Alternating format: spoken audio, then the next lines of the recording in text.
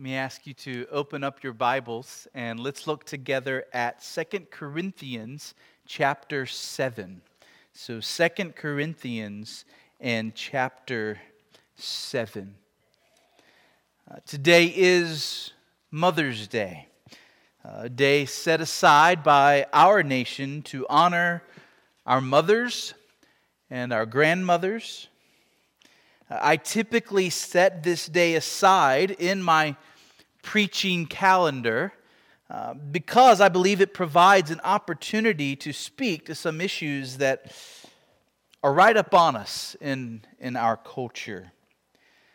In fact, my greatest challenge on Mother's Day Sunday each year is not trying to decide what to say, but choosing which subject out of so many that need to be addressed in our day and age to focus on.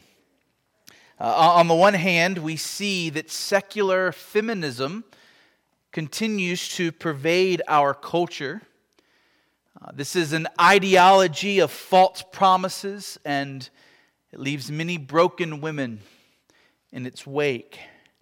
The society around us has adopted a view of the successful woman that twists God's design for true womanhood.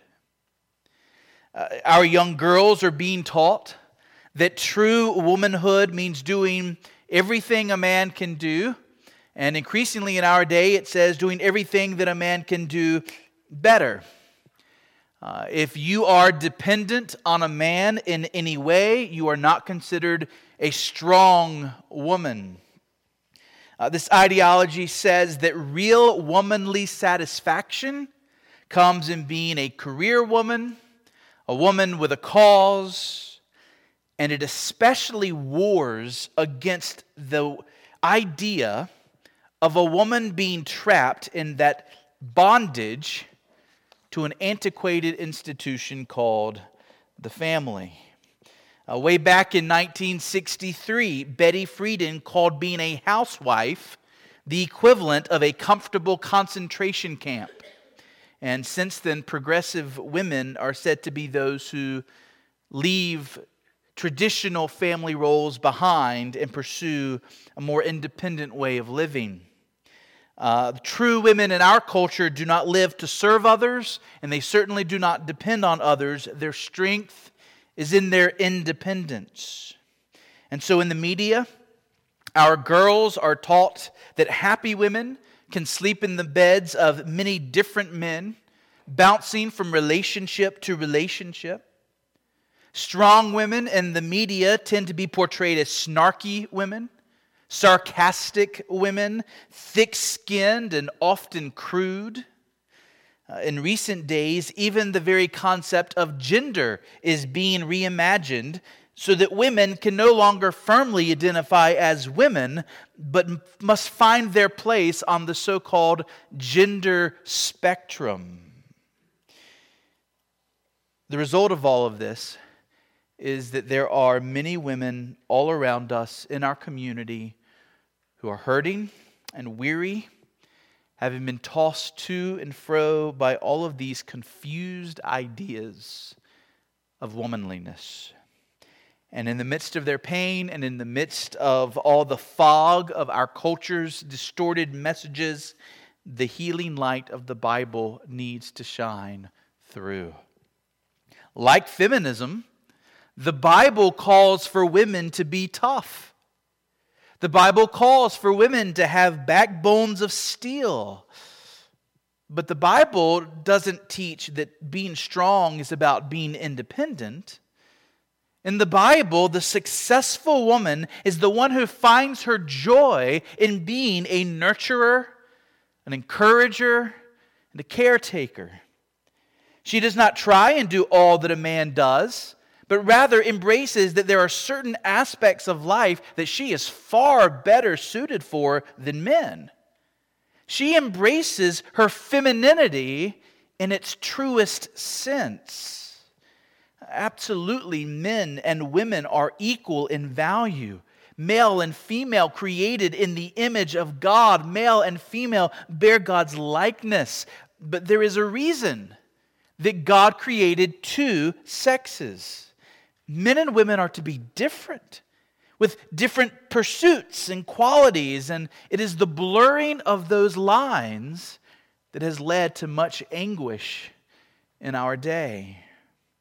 The biblical woman is a gentle woman, not snarky. She's a woman of tender conscience, a woman of kindness. Her desire is not to live for her own success or her own self, but rather to imitate her Savior in serving others. Wives are called to be helpmates to their husbands, not just partners who happen to live in the same house. The marriage is called to be the deepest kind of partnership, a uniting of souls as husband and wife live together in mutual God-centered happiness. The husband leads for, provides for, protects, cherishes his wife, loves her as Christ loves the church. And the wife seeks to join her husband in the mission Christ has placed on his life, seeking to help him and sustain him in that mission. The Bible's vision of womanhood is countercultural and revolutionary in our day. And yet when God's design is followed, it can provide a kind of satisfaction and fulfillment that most women today are seeking after. Certainly for Christian women, this biblical vision of womanhood is the path of obedience, and ultimately, whether in this life or the next, it's the path that leads to greatest blessing. We need to be regularly reminded of the Bible's teaching on womanhood. But that's all the reminding I'm going to do about the Bible's teaching on womanhood this morning. Because on my heart and mind for several weeks now has been a desire to bring biblical counsel to those wives and mothers who are hurting. And I am thinking especially here about the Christian woman who already understands the Bible's teaching on womanhood. She's embraced that vision. She is seeking to be a godly woman. She is trying to honor Jesus in her femininity. And yet the journey maybe isn't going so great. It's been no bed of roses. Instead, this path of following Jesus and being a godly woman has proven to be downright painful at times. The trials that she has had to walk through, or is walking through now, are more severe than she imagined when she started this journey. I'm thinking here of the brokenhearted woman.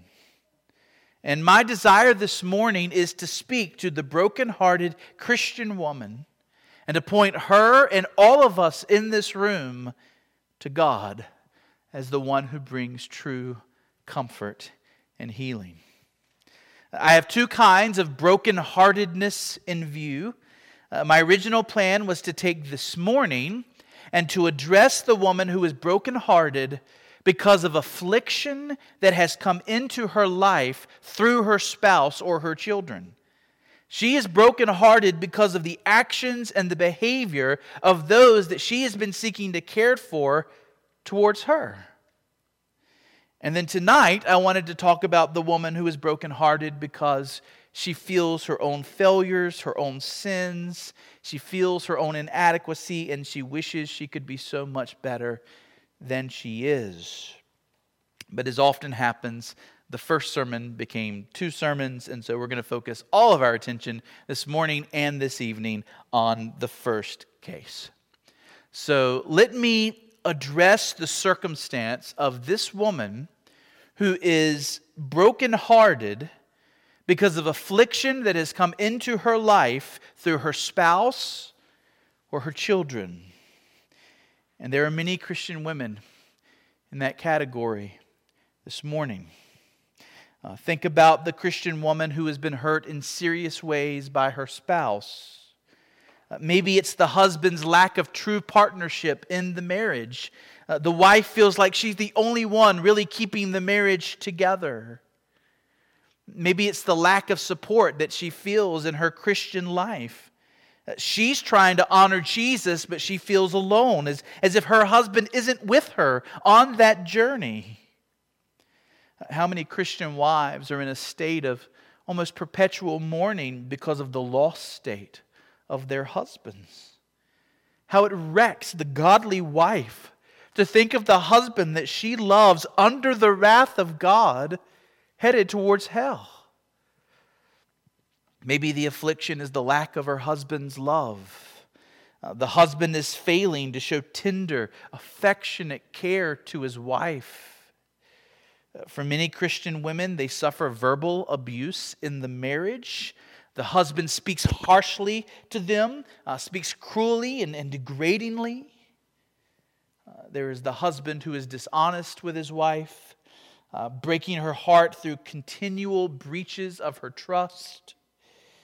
And there can be the affliction of physical abuse, when a husband actually hits his wife or does her bodily harm. And of course, there is the affliction of desertion, the husband that forsakes his wife. In those ways, and I could have listed many, many more, there are many Christian women today who are brokenhearted. And then there are Christian women who are brokenhearted because of their children. Maybe it's the lost state of the children. Maybe it's the way that the children have rejected Jesus and are living in immorality. Maybe it's the way her own children have not become the mature, godly adults she always dreamed they would be, but instead they've turned out to be wicked men or wicked women.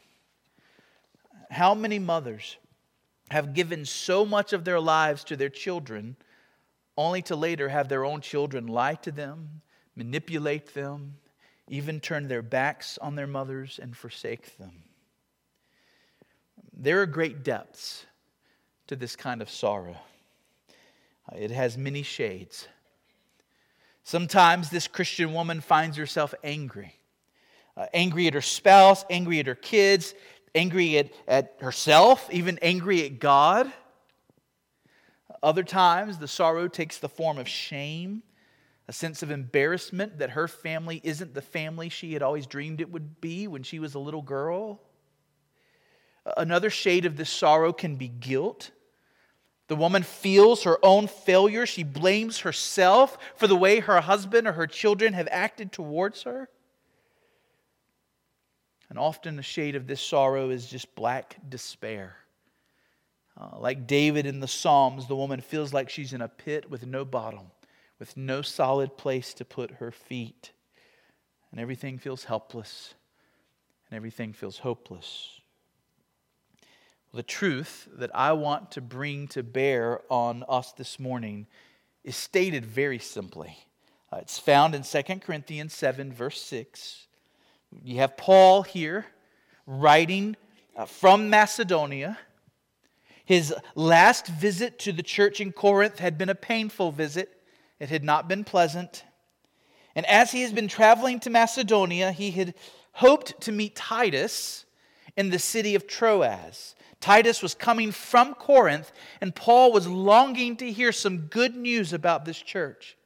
He wanted to hear some good news that the Corinthians were repenting of their past sins, that they were proving themselves faithful to Jesus. But when Paul got to Troas, Titus wasn't there. And so he went on to Macedonia, hoping that Titus would eventually meet him there in Macedonia. And Paul says that he and his fellow workers were themselves afflicted at every turn. There were people opposing Paul, opposing his ministry. There were people actively scheming to hurt him. Inwardly, Paul was experiencing fear and anxiety over many things, not the least of which was how are things going back at Corinth. And in the midst of his anxiety, Titus appears. And Titus comes with good news about the church in Corinth. And this was a comfort for Paul. This was a timely word that Paul needed. And it's in that context that we have our verse, one verse, 2 Corinthians 7, verse 6. But God, who comforts the downcast, comforted us by the coming of Titus. My truth this morning is right there in that dependent clause, who comforts the downcast. It's stated as clearly as it can be. It's found throughout the Bible, but explicitly right here. This is the doctrine I'm drawing out of this text to apply to us. Our God comforts the downcast. He comforts the downcast.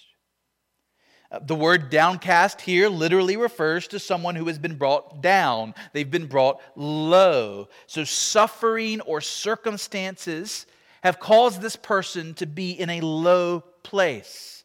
This person's not on the mountain. This person's in the valley.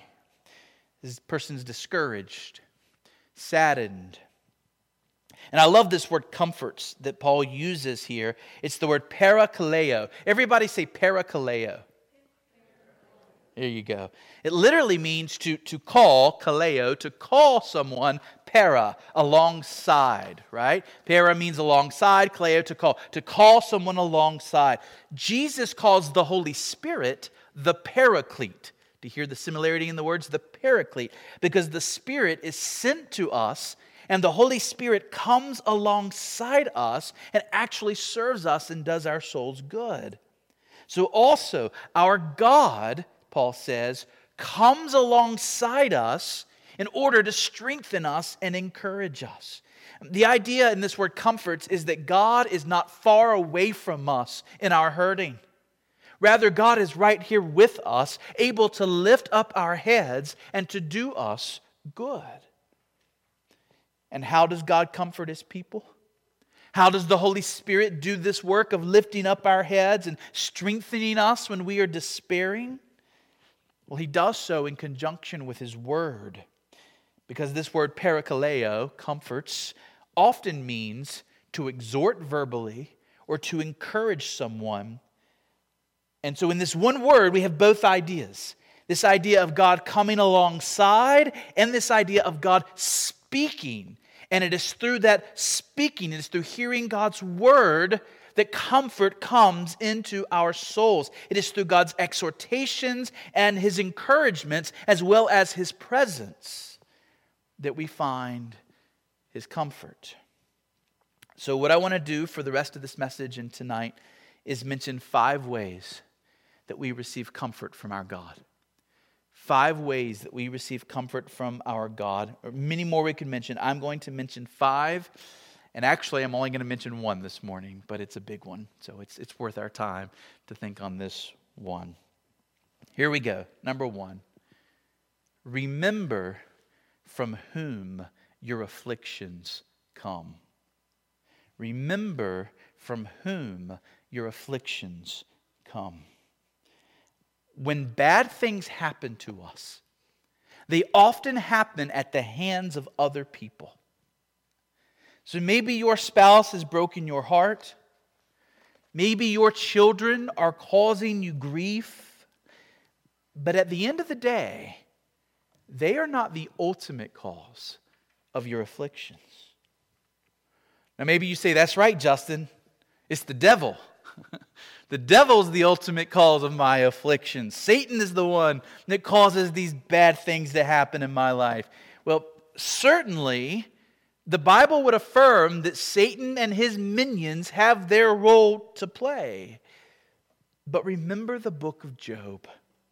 Remember that though men were involved in Job's trials, such as the slaughter of his workers, the stealing of all his flocks, and though the devil was involved in all of Job's trials, including the death of his own children, it was ultimately God who had ordained Job's afflictions. When his flocks were gone, when his workers were dead, when his children were killed, when his whole world was turned upside down by pain and grief that he could have never imagined until it just fell on him, Job said, "The Lord gives, and the Lord has taken away. Blessed be the name of the Lord." Unless we think Job was wrong in attributing to God these trials that had come on his life, the next verse says, in all these things, Job did not sin with his lips.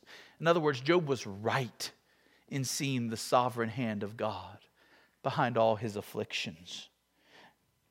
James 1, verses 2 through 3 says this: "Count it all joy, my brothers, when you meet trials of various kinds, for you know that the testing of your faith produces steadfastness." Friends, afflictions in the lives of Christians are more than just afflictions. Everybody has afflictions. But for Christians, our afflictions are tests. They are trials.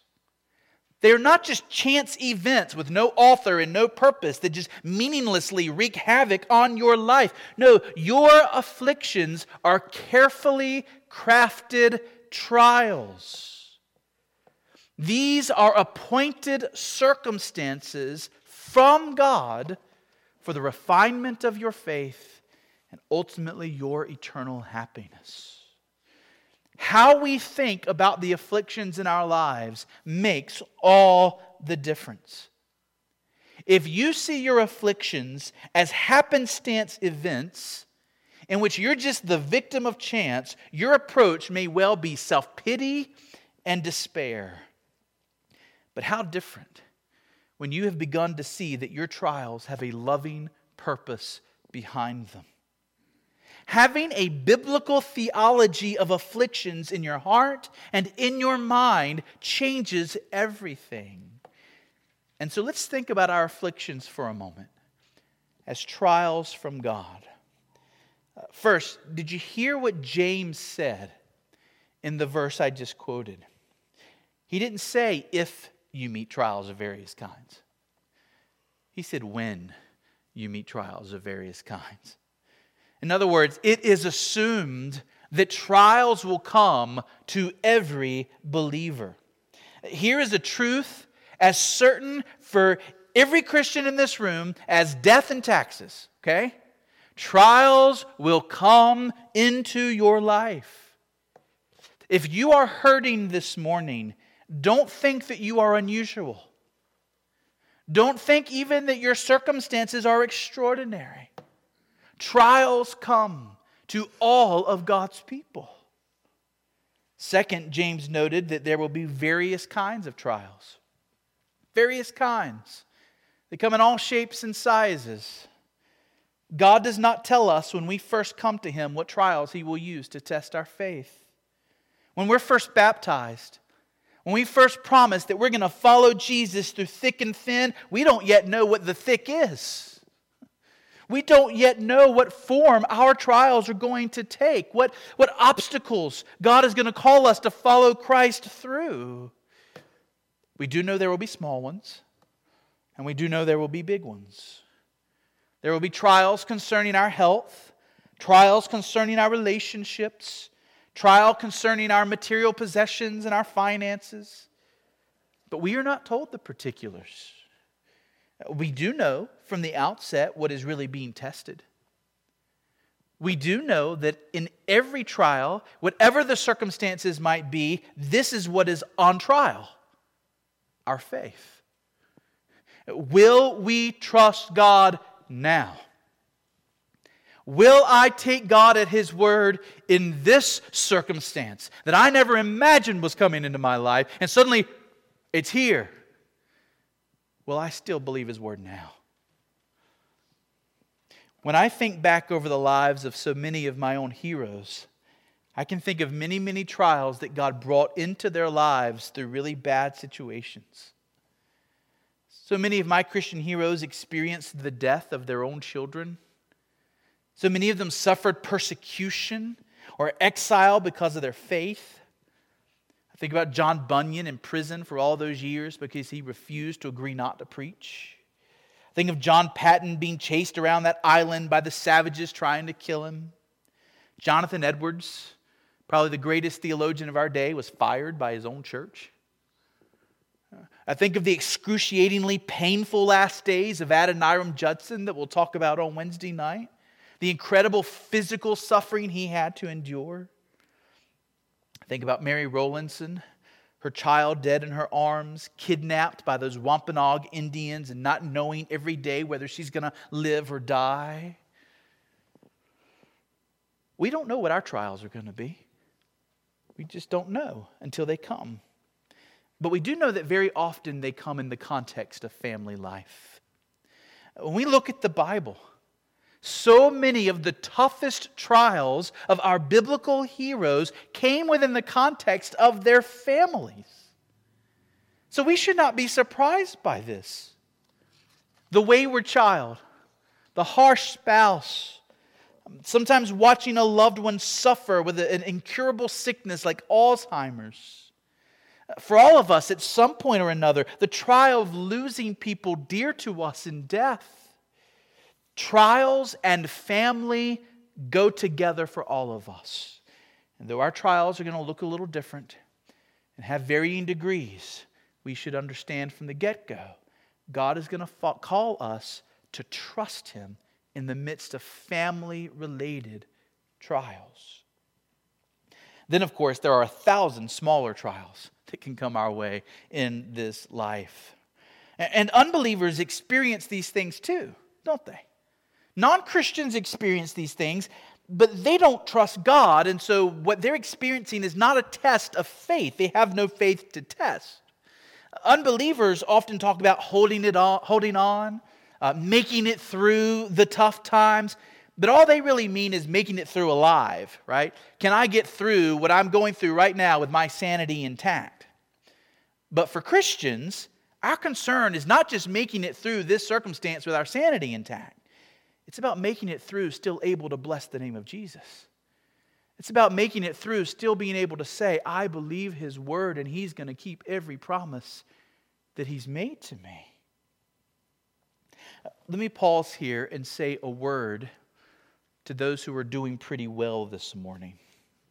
Because all this talk about hard circumstances may seem strange to you right now if you're doing pretty well. If you're in a pretty good place. Let me just mention that we often think of negative circumstances when we think of trials, but did you know positive circumstances are also a kind of trial? Sometimes God brings blessing, and with that blessing and that pleasant season, He also brings a test of our faith. I wonder, can you think of times in your life when God was testing your faith, not through failure, not through tragedy, but through success, through blessing? Andrew Fuller wrote a book defending the importance of preaching the gospel to unbelievers and calling them to believe. And after it was published, there were a number of people who spoke and wrote hostile, derogatory things about him. He was lambasted in his community. And the trial there was this: would he trust God and respond in kindness and forgiveness to these others who are attacking him? Would he be able to speak the truth in love in the midst of that hard situation? That was one kind of trial. But years later, Andrew Fuller wrote other books that became immensely popular. And instead of people putting him down, it seemed like everywhere he went, everybody was praising him. Everybody was telling him how great he was. Andrew Fuller, let me tell you how your book blessed my life. This was a great blessing, and yet in his journal, Andrew Fuller said that this trial was harder than the one before. He had found it not that hard to trust God and remain humble when people were attacking him and putting him down. But now that everybody was praising him, now that he had found worldly success, he was experiencing a great temptation to think too highly of himself and to be filled with pride and to think that he didn't need God. Church, even good positive circumstances can be brought by God into our lives in order to test our faith. So maybe you're doing pretty good right now. Maybe you're not brokenhearted at this moment. Maybe you're in a wonderful place when it comes to your relationships and your health. Should you assume then that there's no trial in your life right now? No. For even now, when all seems like roses, God may be testing to see if you'll continue to trust Him in these circumstances. And the truth is, sometimes it's easier to trust God when you're in the valley than it is to trust Him when you're on the mountaintop. Okay, back to the main point. When we have our biblical lenses on, we realize that every affliction, including those that have come about through our own choices and actions, and also those that have come about through the choices and actions of others, are all part of God's ordained plan to do us good. And this can be of great comfort to us. This is the difference between despair and confidence.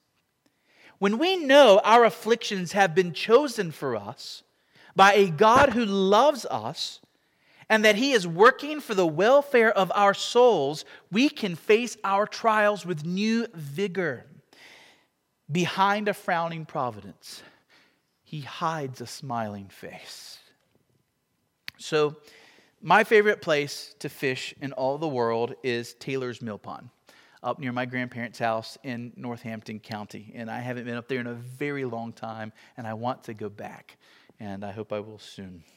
But growing up, I would go fish out at Taylor's Mill Pond with my dad sometimes, with my uncle other times, with my cousins, and sometimes on my own.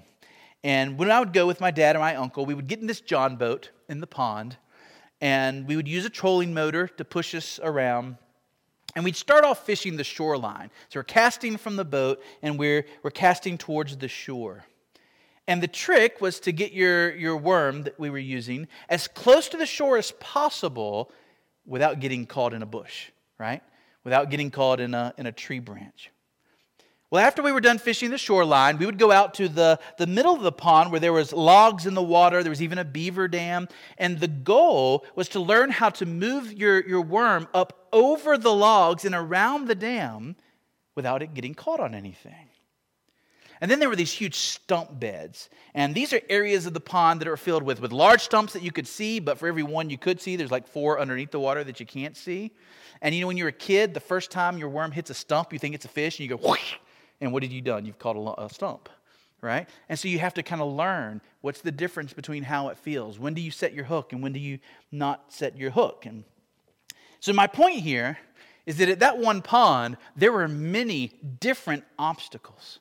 There were many different challenges, and each one taught you how to better control your rod and reel, how to control your casting, how to control your reeling, how to become a better fisherman.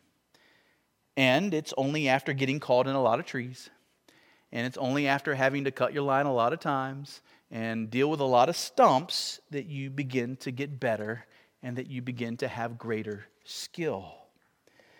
Well, in a similar way, God has ordained a variety of obstacles and challenges to come into our lives so that we will learn how to better control our hearts. So that anxiety and temptation, the lures of this world that come and pull on us, no longer cause us to react the way we used to react. When I was a little kid, I'd caught that first stump, right? But after you've had some experience, you've learned to control the rod and wheel. In the same way, we're learning to control our hearts, to say, heart, calm down, be still, look again at Christ. Don't worry about these circumstances. Look on Christ. Remember the promises. There is an art to faith. There is a skill to faith that grows, but it grows through trial. It grows through obstacles and challenges. The volatile fisherman who can't control his casting or his reeling will get into all sorts of messes. So also the volatile Christian who isn't stable, who hasn't yet learned to trust God in many varieties of circumstances, will get himself into all sorts of bad situations. But over time, if he learns from his trials, he will learn how to trust God in all circumstances with real contentment, real peace. And this is what allows all of us, and today, moms, grandmoms, especially you, this is what allows us to do what James says in James 1. Count it all joy when these trials come our way. Now make sure you get this. Just as a personal trainer will sometimes make a personalized plan for this particular person to get into shape, so also God has crafted for each and every one of his children the trials he has ordained in order to make them holy. No two plans are the same. You and I are not going to experience the same trials to the same degree. God knows each of us intimately. And God knows exactly what we need in order for us to learn well how good and how trustworthy he is. And so that ought to be an encouragement to us. We should be thankful for the trials that come our way, even though they're painful, even though they hurt, and it's right for us to hurt. Nevertheless, through the hurt, there should be gratitude and a sense of wanting to accept them as a gift from God and to see his wisdom in the particular trials that he brings our way. This doesn't take away the pain, but it does bring a sense of peace and stability in the midst of the pain. Our God will not let us be overwhelmed. He will not place upon us more than he gives us the strength to bear. Our trials and our tribulations have been carefully measured out by God so that they will serve our souls, but they will not destroy us. As Paul said, we are afflicted in every way, but not crushed.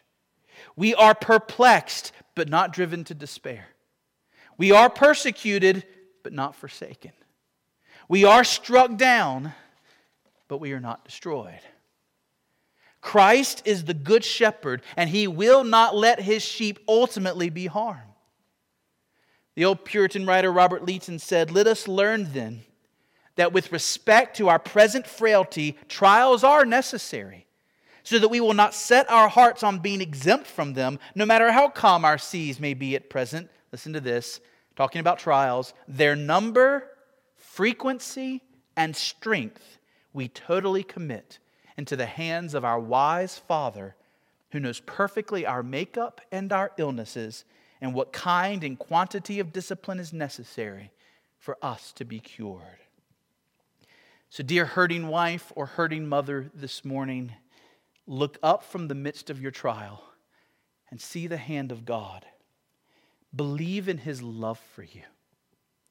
Believe his promise that he is working all for your eternal welfare.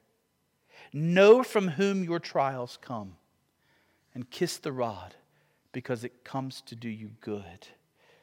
And in that, find peace. 4 more comforts tonight. Let's pray.